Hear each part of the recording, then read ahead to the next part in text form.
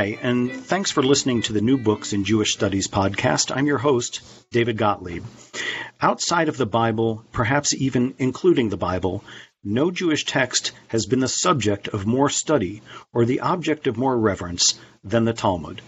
As a commentary on the Mishnah, a law code compiled and published orally around the 3rd century of the Common Era, the Babylonian Talmud constitutes something like the source code of Jewish epistemology, part legal compendium, part biblical exegesis, part religious literature. The Talmud almost defies definition, let alone explication, especially for those not steeped in Talmud study. But those looking for a way into Talmud have a compelling new book they can consult, one that moves the tumblers of this towering text. The book is The Talmud, a Biography, published this year by Princeton University Press as part of its Lives of Great Religious Books series. The Talmud, a Biography, provides a comprehensive survey of the Talmud's genesis, development, and influence, as well as a deep dive into its inner workings. The Talmud, a Biography, offers general readers an excellent opportunity to explore the Talmud as a text and as a series of texts, and to gain an appreciation for its importance to Jewish and indeed Western religion, philosophy, law, and ethics.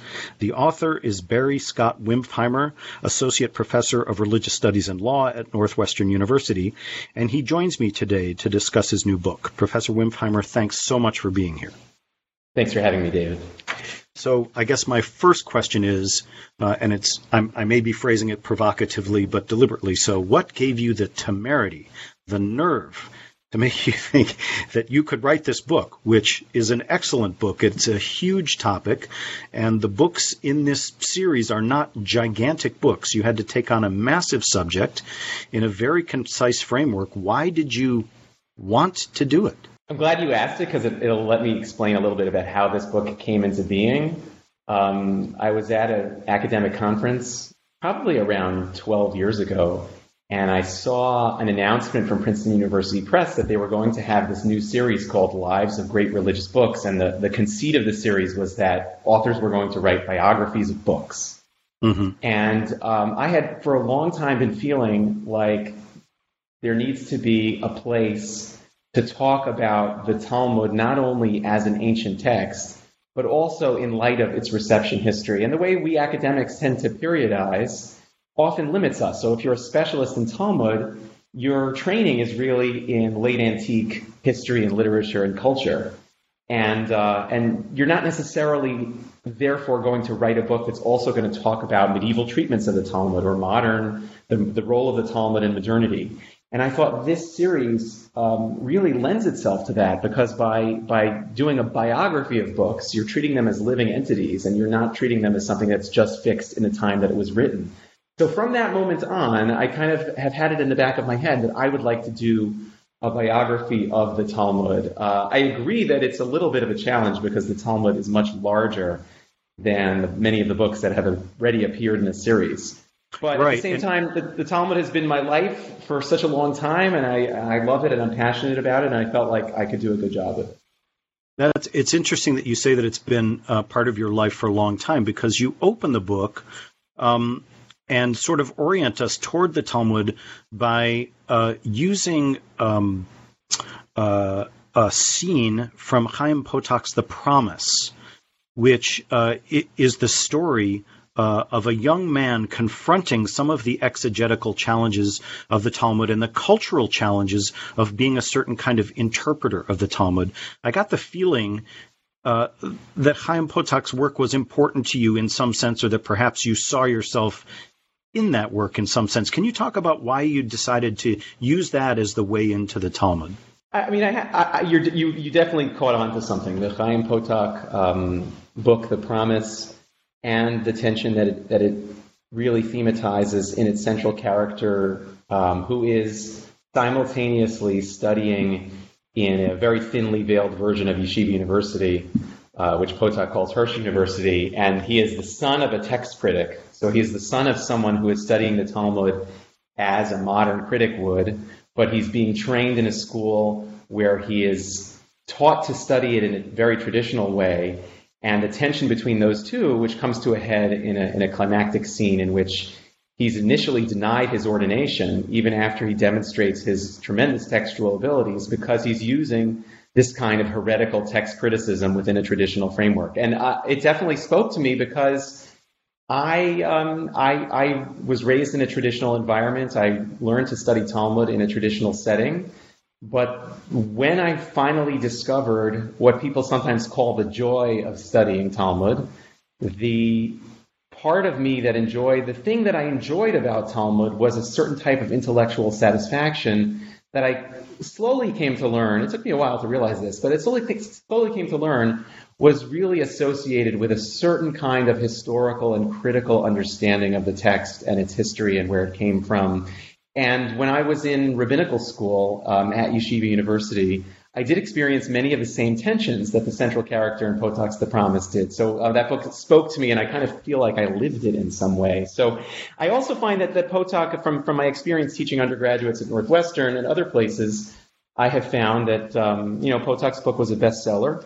It's fairly well known, and it's a pretty easy way to get people up to speed on some of the stakes. And even if they can't understand the stakes themselves, they can appreciate that there are communities of people for whom these issues of how you interpret thorny passages take on a lot of meaning. And you develop a really interesting sort of structure, a sort of template, a matrix for how to the different ways that the Talmud has been both put together and the way it is interpreted. And we're talking about the biography of a book, after all, that sort of has its biography wound into its own text and around it, albeit it's also interwoven with myth and history and biblical exegesis and lots of other things. But the main categories, as I read it, that you have developed, talk about the Talmud's essential, enhanced, and emblematic levels or layers. And you talk about the central character in The Promise as addressing all of those, each of those, in a very creative way. Can you help us understand what it means when you refer to the essential, the enhanced, and the emblematic Talmud? What does that mean, and how does it help us understand what the Talmud is? I'm glad you asked that question, because I think my framework in this book is one of my major contributions, the way that I'm framing the Talmud. And just the backstory of this, I would say, when I was a younger man and I was fighting passionately for certain understandings of the Talmud as opposed to other understandings of the Talmud, I believed that there were certain true notions of the Talmud, and there were other ones that were not as true or even not true at all. And as I've become older and started to reflect back on some of those fights that I had in my coming of age as a Talmud scholar, I've come to realize that when we talk about the Talmud, we're actually talking about different things. So I came up with this framework of the 3 E's, the essential, the enhanced, and the emblematic, to try to create space for the different ways in which people have historically and still today encountered the Talmud. So when I talk about the essential Talmud, what I'm describing the original work of literature, the work of literature that was composed orally by a group of rabbis between 200 and 500 roughly, and the original meaning that was intended and probably absorbed at the time that it was produced. And that's most of what academics like myself are focused on when we work on Talmud, is we're trying to recover the historically original meaning of the text. Recognizing that's sometimes difficult, but that's what we're trying to do. That's the essential Talmud. The enhanced Talmud is the Talmud as it has been studied 4,000 years in traditional circles. So that's a version of the Talmud that has picked up and has accumulated lots and lots of additional textual layers on top of the original text. And those textual layers interpret the Talmud, and then they themselves are subsequently interpreted by other texts. And so the Talmud is at the center of a much larger framework of interpretation. And when you go to a traditional yeshiva and you claim to be studying Talmud for most of your day, what that actually consists of is a combination of studying the original text of the Talmud, but also a lot of the study of Talmud commentary, a lot of the study of codes of law that are based on conversations with the Talmud. There's a lot of time spent looking at responsa, which are letters the rabbis write about legal issues. And even if you're not thinking about the legal side of things, if you're thinking about the history of Jewish philosophy or Jewish thought, Jewish mysticism, a lot of what happens there is happening. Jewish mysticism or Kabbalah is in conversation with the Talmud, and Jewish philosophy is in conversation with the Talmud. So those people who are raised in a traditional setting and come to think of the Talmud within the traditional environment generally don't limit themselves to the historically original text, what I call the essential text. They actually are open to the whole framework of additional texts that have accumulated on the Talmud over time. So those are the enhanced, the essential and the enhanced are the two primary interpretive frameworks in which we encounter the Talmud. And I already mentioned that the central character in Potak's The Promise, Reuven Malter, is torn because his father is someone who is interested in the essential Talmud, who is a text critic interested in the historically original meaning of the text. And his teacher in yeshiva is interested in the enhanced Talmud, in the Talmud as it was understood traditionally and with all the materials that accumulated on it. The third register is, so not only am I innovating in this book the very idea of this framework of three different Talmuds, but the third framework I think is entirely my own innovation. I don't think it has been noted before. I think we get distracted by the semiotics of the Talmud. We get distracted by the fact that the Talmud is so rich when you study it internally. It has so much content that we don't think to look at the Talmud as a symbol, right? How the Talmud has been meaningful to people in the world who don't actually have a deep encounter with the Talmud, who don't really read it very well or in depth, struggle to figure out its contradictions and resolutions. Those people still have a relationship with the Talmud. And I was drawn to this by recent stuff about the Korean Talmud, which it turns out, if you peel it back, there are these books in Korea, many of which are made for children and are illustrated, that are really only loosely related to the Talmud in terms of content. But people in Korea label them the Talmud, and they think they're talking about the Talmud, and they refer to them as the Talmud. So it's a very interesting cultural phenomenon. And rather than just dismiss it as saying that's not the Talmud, I wanted to think about what if that is a different kind of Talmud. And so I started thinking about the various ways in which people interact with the Talmud symbolically. So in the Reuven Malter story, in The Promise, what I pointed out is that even though there is a debate going on between his teacher and himself over how one interprets the Talmud, and that is very much a content debate about, the meaning of a passage and how you're going to resolve problems in certain lines of the passage. Will you use manuscripts to explain how the problem historically emerged as a mistake, and then you will use a manuscript to fix that mistake and explain the problem away, like a critic would do? Or will you just accept that the problem exists in the text and use analytic logic as a way around the problem, as traditional commentators do? And that's what Reuven Malter encounters within his world. But what I pointed out is that the way Potak uses the Talmud and the way this fight is happening, one recognized within it there's a symbolic struggle, the struggle over who's going to control the Talmud. And there's a whole layer of meaning there about controlling the Talmud being a symbol of who's going to speak for Judaism in a post-Holocaust world. So Potak sets the book in 1950. It's written in 1969, but it's very much about the clash between Eastern European traditional Holocaust survivors and Reuven Malter, who is a very comfortable American Jew. And some of the debates that he has with his teacher, the book will explicitly say, are debates about, the teacher is so nervous about the problem of this American critical interpretation. At some point in the book, there's a claim made, if we accept this kind of critical interpretation, then we're finishing Hitler's work for him.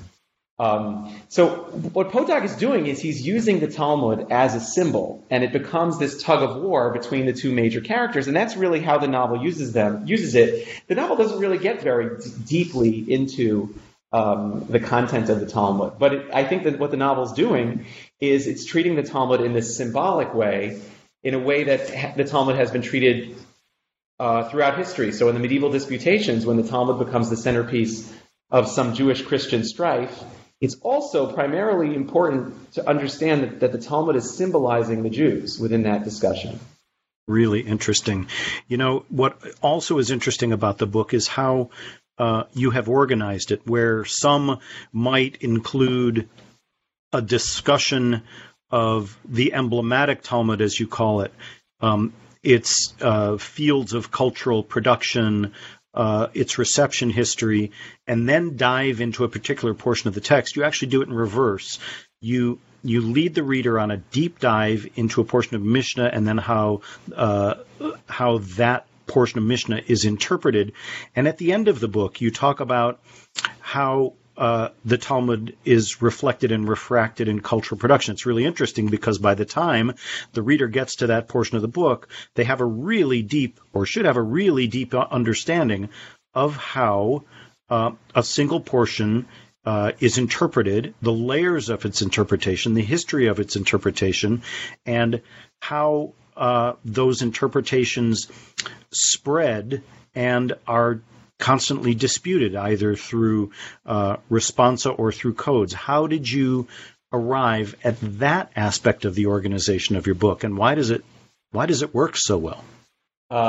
First of all, I'm glad you liked it. You liked it, and you think it works well. I did. I admit it. I liked it. I really wanted to embrace the conceit of a biography, and part of what I wanted to do in writing the book within this series was to notice all the places in which the Talmud gets treated something like a person or personified.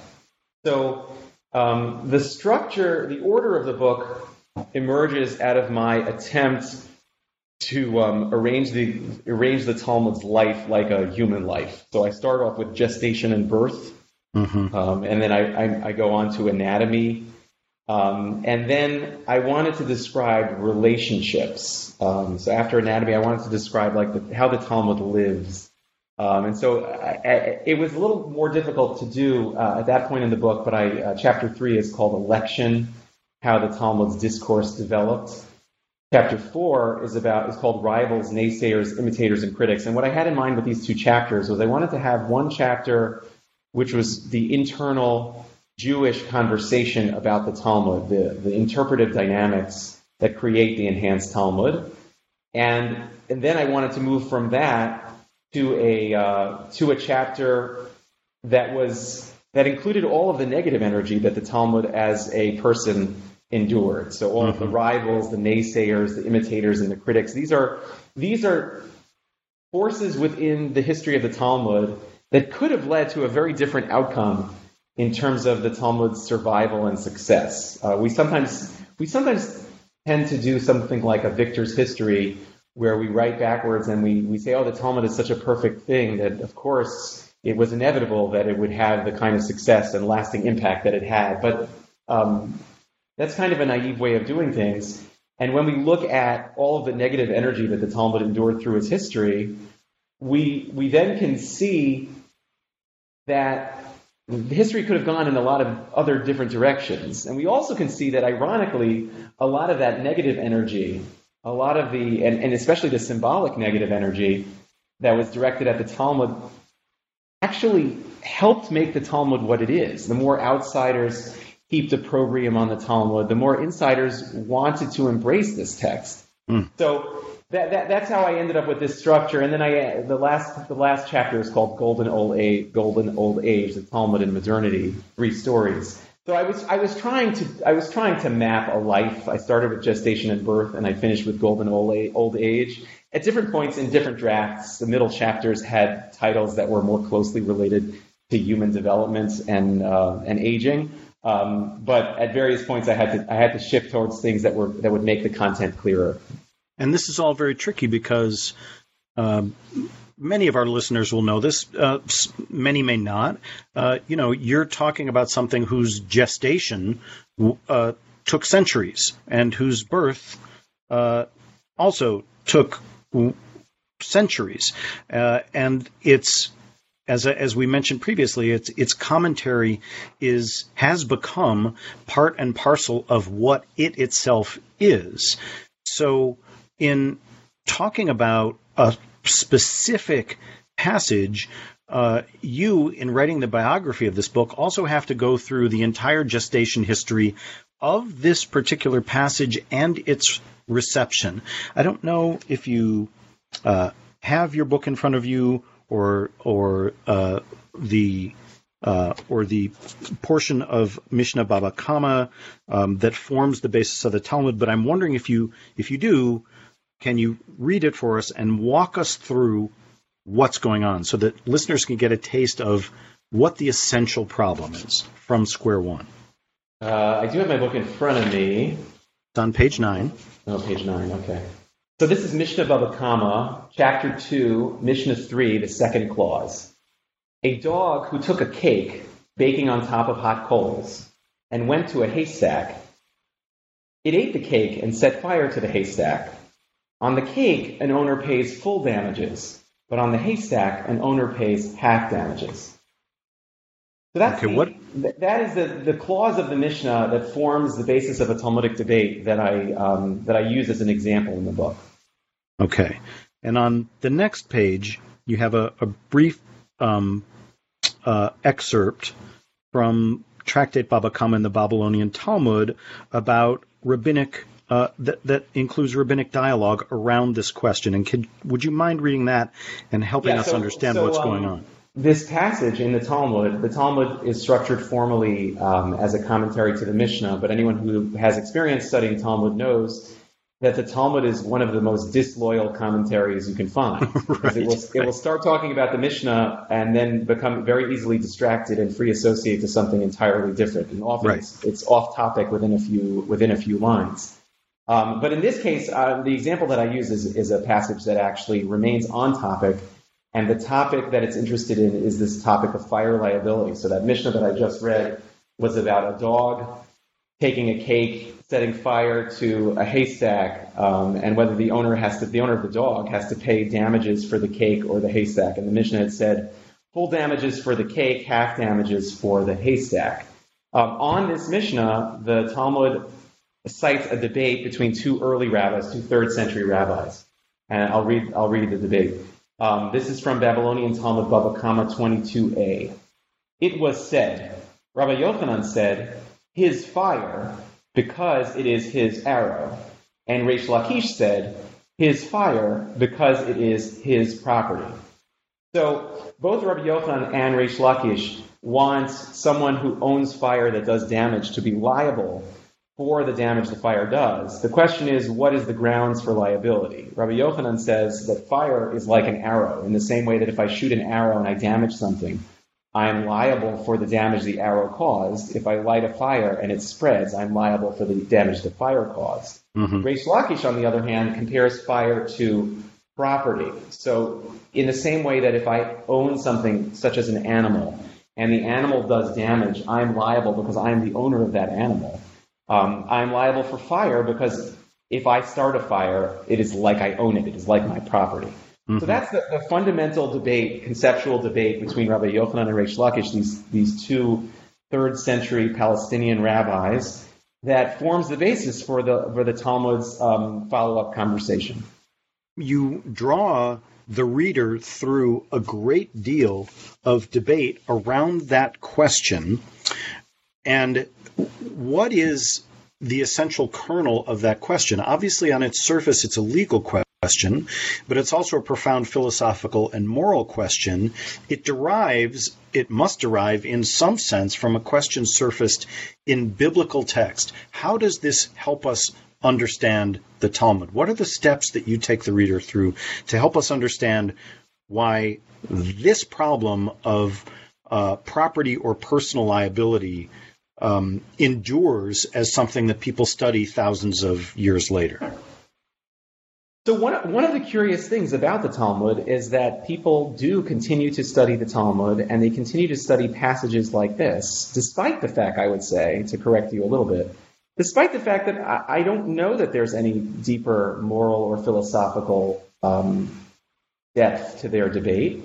There are sections, there are places in which the fire is connected to the fire of the destruction of the temple, and I reference that in the book. Uh-huh. But within this passage, I don't know that there's any greater depth than what is going on in terms of trying to figure out what the definition of fire is and what its liabilities. The rabbis who produce the Talmud and whose conversations populate the Talmud They were scholastics. They were people who were devoted to textual study, and for them, textual study was the be-all and end-all of existence. So in terms of justifying what they were doing, they didn't feel like justifying these kinds of conversations by claiming that they were going to allow them to get to, for example, a deeper knowledge of God, or a profound understanding of some of the most difficult questions of human existence. Which isn't to say that there aren't Talmudic passages that do deal with those, but much of the Talmud is dealing with these kinds of fairly technical, legal, narrow, and nuanced debates. And what makes the Talmud so fun to read and so intellectually satisfying is that it is a tremendous exercise in close reading and in logical analysis. These rabbis from the 3rd century, they've inherited a whole set of legal materials from the earlier rabbis, from the rabbis before 200, when, as you said, we estimate the Mishnah to have been organized. So they have collected all of this information, these legal rules, from rabbis who are their predecessors, who they venerate. And what they're trying to do is they're trying to update these legal rules to understand how they become concepts, how they become fundamental legal concepts that can then ultimately be the basis for really grounding the religious tradition. And from their perspective, even though this is a question of tort liability, of like damage that someone's property does to someone else, that's no less religious than conversations about which sacrifices you bring or which rituals you conduct on Yom Kippur. From their perspective, all of the stuff that they inherit from the previous rabbis, including these tort law conversations, are part of their scholastic discipline. And their scholastic discipline in the study of Torah, as they understand it, is the ultimate religious activity, is the ultimate behavior that they're going to engage in. So, and where they get to, and what I try to do in leading people through this passage, is that I try to show that there is real intellectual depth in their conversation. They are really attacking this question of fire liability, and they go at it from a number of different vantage points, and there are various steps within the Talmudic passage.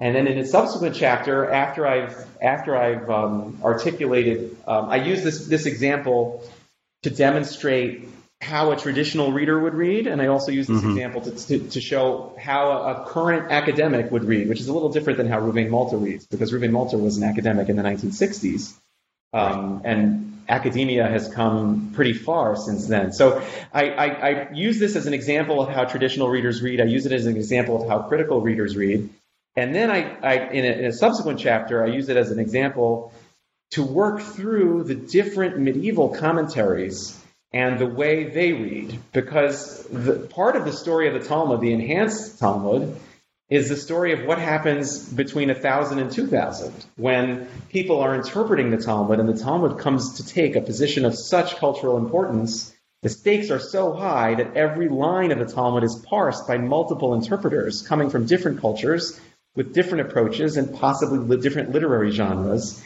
And I use this example to show how a single text like this can get refracted in different ways in these different places. Which is really fascinating. You do talk about how interpretations both of the rabbinic sages and of later interpreters really highlights, and this is a quote from page 96, highlights the degree to which it is the legal lens rather than the lens of lived life that is the dominant one through which the rabbis choose to process the world in which they live. But in the responses that you're talking about, and you spend some time particularly on Maimonides and the Vilna Gaon, these become, although they're primarily through a legal lens, the text becomes the basis of lived life. It's not really so much the original lens through which the rabbis look. They're looking insistently legally. But then it is that interpretive lens that becomes the basis for the responsa, the correspondence across large distances and sometimes considerable time between people in one place and the rabbinic authorities who might be quite distant. And these interpreters have to deliver legal rulings on urgent questions of lived life. How again, going back to this passage, did you explore specific questions that came back to this passage in the Responsa, and how did that reflect on how the Talmud became the basis of lived life in the medieval era and forward? So there is a section in the book where I come back in my treatment of Responsa to talking about how this passage, even though it seems like it's a scholastic passage that has nothing to do with everyday life, but because the study of Talmud becomes so central to the intellectual production of rabbis, and because the Talmud ends up forming the basis for conversations about all areas of practical life, within modern Responsa, this passage shows up in a variety of places. So on page 142, I reference some Responsa from the modern period, one by Rabbi Shlomo Kluger, who's a turn of the 19th century rabbi, and he uses this very passage about fire liability to think about whether you can use a machine to make matzah that would be usable for the Passover Seder. And the way he uses it is quite simply to think, if an arrow is an extension of my body and fire can be analogized to an arrow, then maybe a machine can also be analogized to an arrow. And then a machine can be an extension of my body, and I can use a machine to create matzah. Mm-hmm. And David Tzvi Hoffman, a rabbi who was about a half century after Kluger, also uses this issue, the issue of fire liability, when thinking about whether it would be permissible to cook on the Sabbath using a timer. Right, so the issue is, if fire is really an arrow, and if I set a timer before the Sabbath, then maybe it's like I'm cooking on the Sabbath, right, or maybe it isn't. Right. And Rabbi Moshe Feinstein, an even more current rabbi who died in 1986, he uses this material when thinking about the social status of a man who has had prostate removal surgery. So completely unrelated, you would think. Right. To this issue, but he is interested in possibly using this passage as a way around the problem of the Bible's injunctions against castration. So he's going to try to use this passage to actually separate the man who's getting the prostate removed from responsibility for that action. So it's a very creative responsum that arrives in this place. But it demonstrates how these kind of very obscure and seemingly scholastic and almost irrelevant discussions, because tort liability gets you to a place of deep legal conceptual depth, it ends up being used in modern cases, even though you would think it doesn't have as much relevance. Really interesting. So how, given this fact, you also address, given the sort of ongoing interpretive fertility that the Talmud makes possible, it's also made possible lots of fields of cultural critique, of critiques of knowledge and metaphysics. It's actually very influential in ways both positive and negative for ecumenical dialogue and Christian-Jewish relations. Can you provide us with some example, some idea or kernel from the book that sheds light on what sort of interpretive energy the Talmud has lent also to scholarship? You talk a little bit about how it helps sort of develop philosophical and influence philosophical disciplines, but you've also talked toward the end of the book about how the Talmud is beginning to be read differently, not only in the academy but outside of it, and especially by non-religious individuals, non-Jewish individuals. In Israel, the secular reading and study of the Talmud has become something of a phenomenon in recent decades. Can you talk a little bit about how you explore that in the book? One of the points I try to make in the book is that, at least with respect to modern factions of Judaism, it's fascinating to see how modern factions have interacted with the Talmud. And there's basically a recurring narrative that we find, whether you're talking about the Reform Judaism or Hasidism, whether you're talking about Zionism or feminism, the typical story is that the Talmud represents tradition and communal authority. And so the initial move of each of these factions when trying to establish themselves and trying to establish their credibility in the world is to push the Talmud away and to renounce the Talmud, to sever themselves from the Talmud, to say, we are not Talmudic Jews. And then they come back, and then what's remarkable is how in each of those cases, after some period of distance, after some period of pushing the Talmud away, what ends up happening inevitably is a return to the Talmud, a reclaiming of it, and a reinterpretation of it, which is part of how the Talmud is taking on so many different new interpretations today. So some of the ones you referenced, what's going on in Israel with secular Israelis discovering or rediscovering the Talmud, secular Israelis who have not been exposed to the Talmud in their strong primary school Jewish education hasn't taught them about the Talmud because the Zionist movement was very critical of the Talmud. Right, and you point out in the book that Ben-Gurion was very critical and really wanted, in a way, to leave Rabbinic Judaism and Talmudic Judaism behind. Isn't that right? Absolutely. So Zionism associates Talmudic Judaism with the diaspora. Right. And part of the new Zionist push was towards the Bible and away from the Talmud.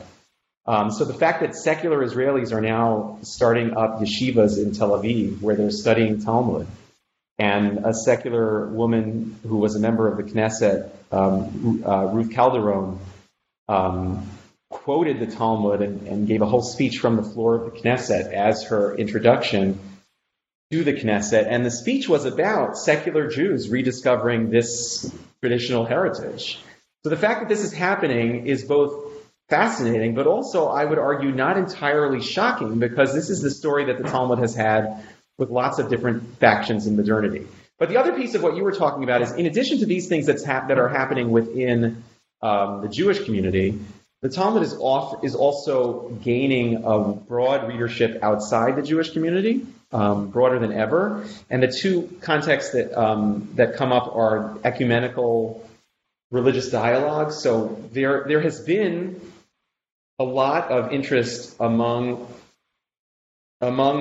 Christian ministers and in Christian theological seminaries in the Talmud for quite some time. I think Jacob Neusner's work was very influential in this regard. Right. And Neusner's own work was so invested in the Jewish Christian encounter that he wrote a lot about it, and he ended up being invited by Pope Benedict to the Vatican to discuss these matters.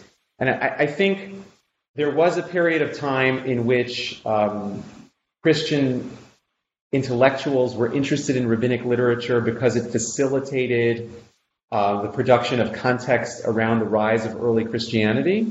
Mm-hmm. But I think that it's changing. I think that Christian intellectuals are interested in the Talmud just because the Talmud has content that is parallel to Christian intellectual production and has a certain depth. And you can compare that depth to the depth that's happening within early Christian intellectual circles, and I think quite productively. So that's one area where the Talmud is gaining new readers and developing new interpretations.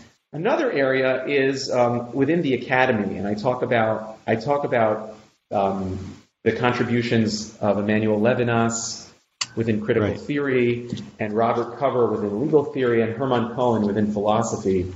Three different scholars with very different understandings of what the Talmud is, but whose work is very influenced by the Talmud. And I think the clearest example of this, when critical theory, which can be thought of as a branch of literary theory that combines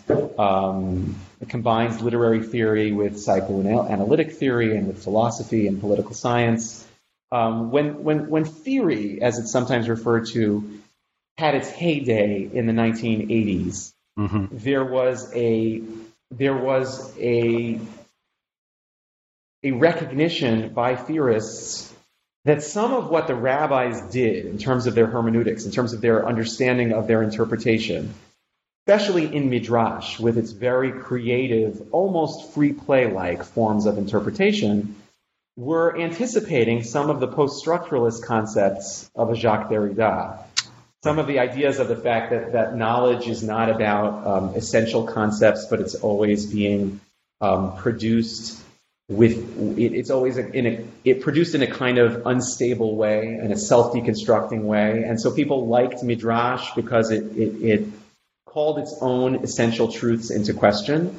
And the Talmud is the same way. The Talmud it specializes in a kind of knowledge production that is always multiple, always dialogical, in the sense of presenting dialogues between different figures and dialogues between different types of texts and genres of texts, and not resolving its own conversations in such a way that the Talmud is the ultimate self-deconstructing text. And in a way undermines its own authority, or can be accused of that. It can be accused of undermining its own authority, but I think that feature of the Talmud, which was profoundly embarrassing for post-Enlightenment rationalists in the 19th century, is now something that's coming to be celebrated, because as we no longer romanticize rationalism and reason, and instead we recognize diversity and pluralism and different subjectivities, and the fact that most essential claims have to be undermined by recognizing where they come from and splitting them up into different realities or different ways in which they're going to be received, the Talmud presents itself as a model of something that is very old and yet is already doing that. So I think this is part of the modern fascination with Talmud, is that the Talmud speaks to us now in a way that maybe it didn't speak to us, 100 years ago. What do you see as the most recent meaningful innovations in the study of Talmud, both in the academy and in outside the academic and outside the Jewish world? And what do you think is coming that we don't see yet? In the field of Talmud, the major revolution that happened in the field of Talmud happened beginning in the 1970s, when David Weiss Halivni and Shama Friedman, simultaneously but not together, established quite clearly that so much of the Talmud is the result of an editing layer, an anonymous editing layer that structures and interprets the earlier materials that are quoted inside the Talmud. And since the 70s, one can see what's been going on in the academy to some extent, specifically within those people who read text very closely in the original language, that what's been going on is this massive anthology that we call the Talmud, or the Babylonian Talmud. It's going to take a while for us to fully absorb the ramifications of that kind of insight on such a major corpus. So what we've been seeing is, for the past generation or so, people looking at the Talmud with completely new eyes in light of this major transformation of how the Talmud is thought of. Mm-hmm. That is one of the major changes. Another major change that I would associate with Jacob Neusner is the realization that even though the Talmud is a really tempting historical source, it's our biggest archive of Jewish texts from the period from between 70 and 750, the period of the rabbis. It is the biggest archive of Jewish ideas by far. And yet, we've come to realize, thanks to Neusner, that much of it is not historically reliable. Certainly when it makes claims about historical facts and figures, we have to take those with a grain of salt. So that's another thing that the field has been processing. Mm-hmm. But the last thing that the field has been really processing is the turn towards theory that I referenced, that has been really profoundly influential in the academy at large.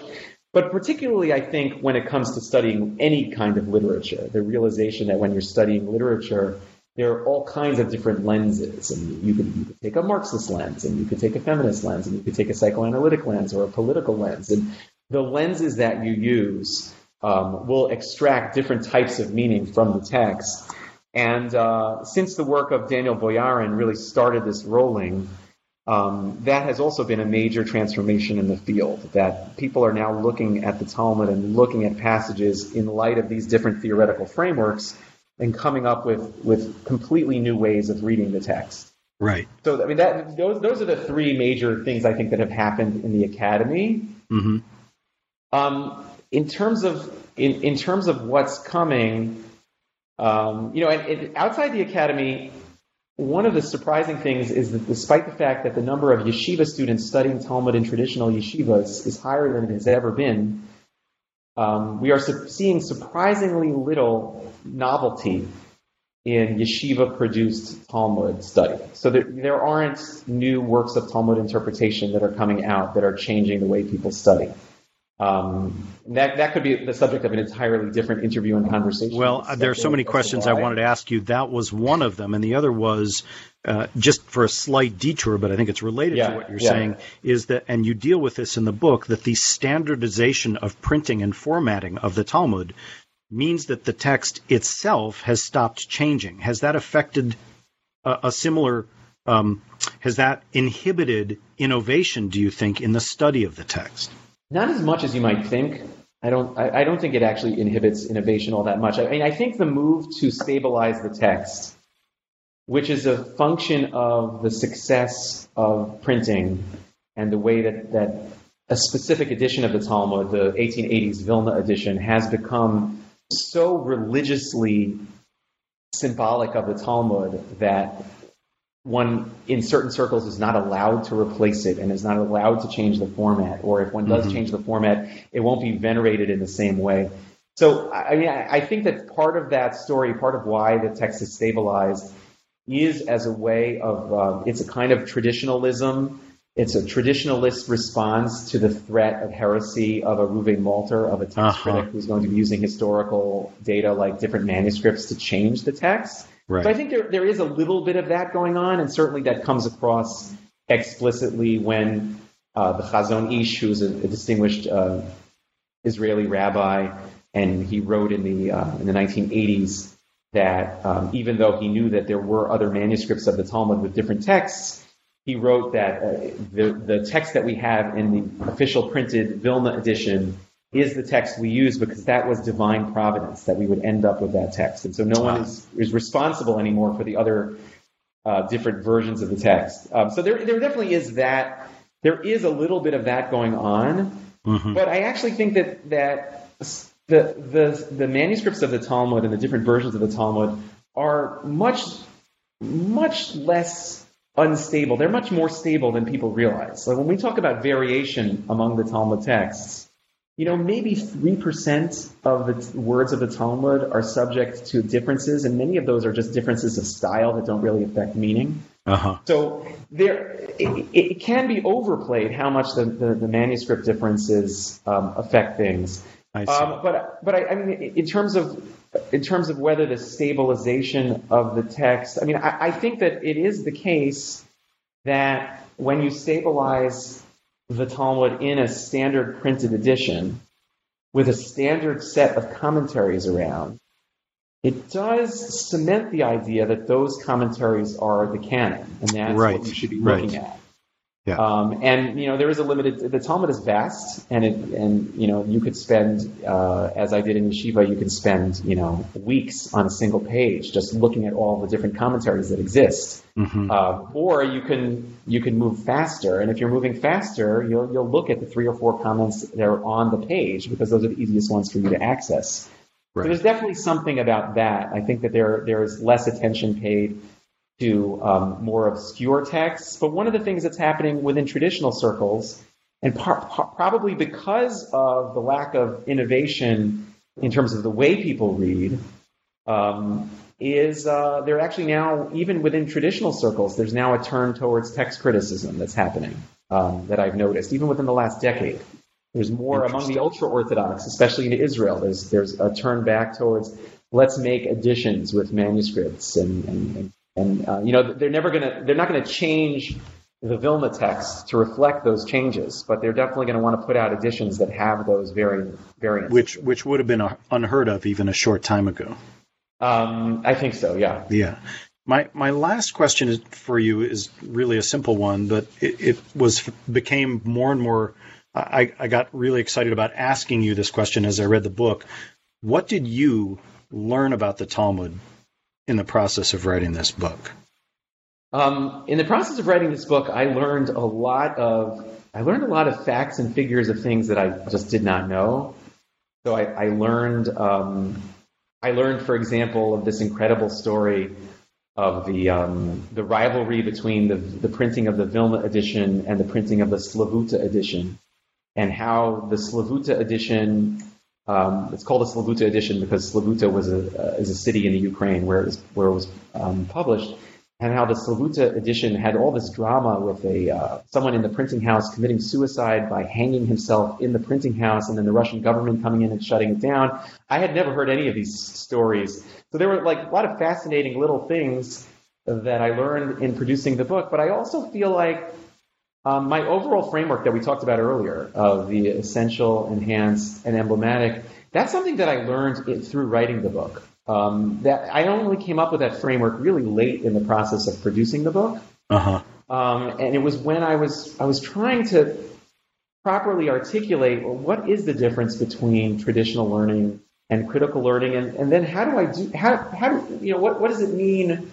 What is that meaning of the Talmud when someone who's a follower of Shabtai Tzvi is resisting the Talmud and claiming that the Talmud represents a different form of Judaism? And so my framework that I produced with the essential and the enhanced and the emblematic came about as a result of writing the book. It was one of the last things that I came to because I was trying to understand this material that I had laid out in front of me. So I think that I always learn a lot when I write things.